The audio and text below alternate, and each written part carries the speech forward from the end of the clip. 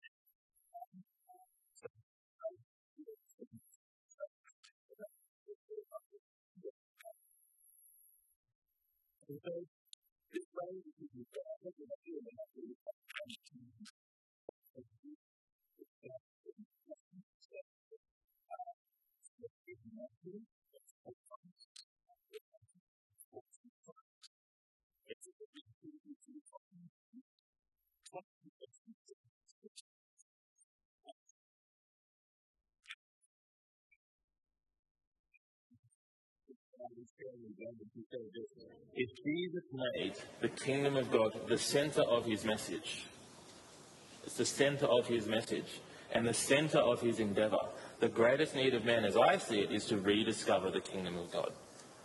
So in other words, this phrase is not one that we should be glazing over when we're reading the New Testament. This is one that we really need to be pressing into. So what does it mean? What does it mean to bring the kingdom of God? What does it mean to stand in authority? I'm going to start off today with a bit of an illustration because it really serves to me as a clarifying kind of backbone for the rest of the sermon today. So you have that picture up? Thank you. So there's a couple of things I want to say about this picture in relation to the kingdom of God. First, when we accept Jesus Christ as our personal Saviour, that He has died on the cross, saved us from ourselves, we enter into this kingdom, which looks fantastic. So I want you to picture yourself having lived, see that very far distant mountaintop? That's where you're living until Jesus comes into your life, and then you're invited into this place. You've heard tales of this place where everybody is dry and fed and loved, but you've never really seen it before for yourself. And then one day, as you're over on that mountaintop, a stranger walks by, and he or she offers you the chance to come and enter this kingdom. Despite, this person might sound like he's talking a few crazy things, the place sounds so good, and the stranger walking is so well clothed and looked after. There's like this light coming out of him. You decide to go with him. And when you enter in through those gates, well, Luke 15:7, I tell you that in the same way there will be more rejoicing in heaven over one sinner who repents than over 99 righteous persons who do not need to repent. Rejoice. Celebration. Trumpets.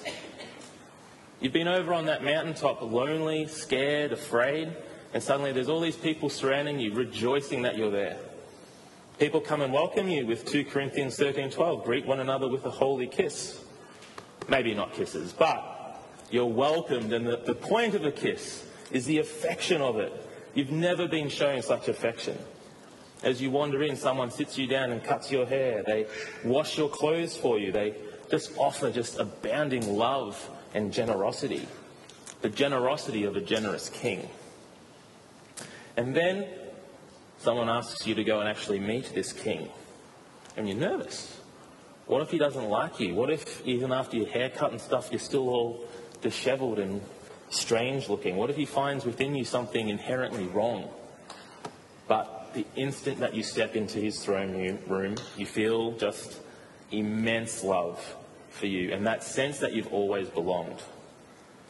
So when you're within these walls, the walls of the kingdom, you are under the authority of the king.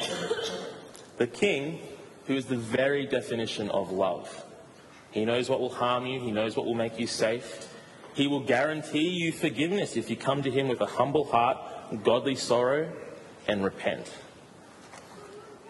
Now, the reason I wanted to paint this picture for you at the beginning of this sermon is because there's a real juxtaposition between these kingdoms. And this is the reality in which we live. So while you were on that mountaintop and you're now in the kingdom, there's a bunch of other people still over there alone and afraid. And you know what? Sometimes they can make their wilderness lives look pretty good. They can get a lot of money and buy, a stick teepee and one of those hats made out of leaves, and they can make it look really good, but in the end it's kind of stuff that'll burn up when it's chucked in a fire. It's worthless. It's not based on salvation. It's not based on actual love.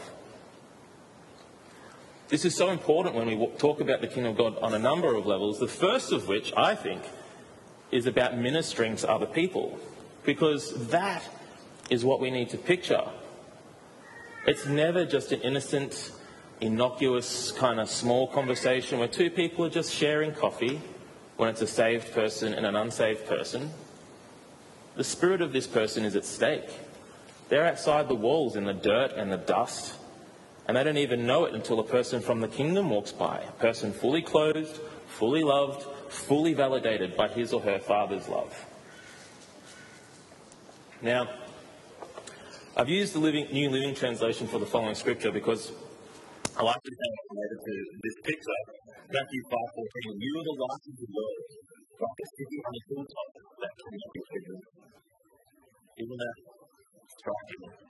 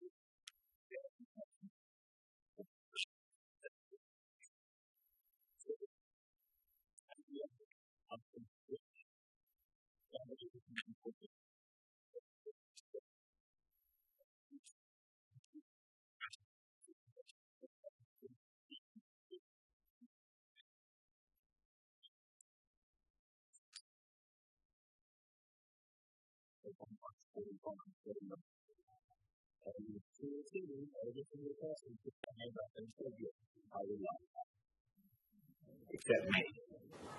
So far I was good. Up to that point, yes, I was doing the right thing. I was making a moral stand. Just to go on a soapbox, which I've never done before, but which is fun. Taking stuff for free that you should pay for is stealing. I don't really need to say anything more than that. If you're getting a TV show for free that you have to pay for normally, it's stealing, guys. Which was what I guess everyone in this kingdom of darkness at work was doing. Anyway, the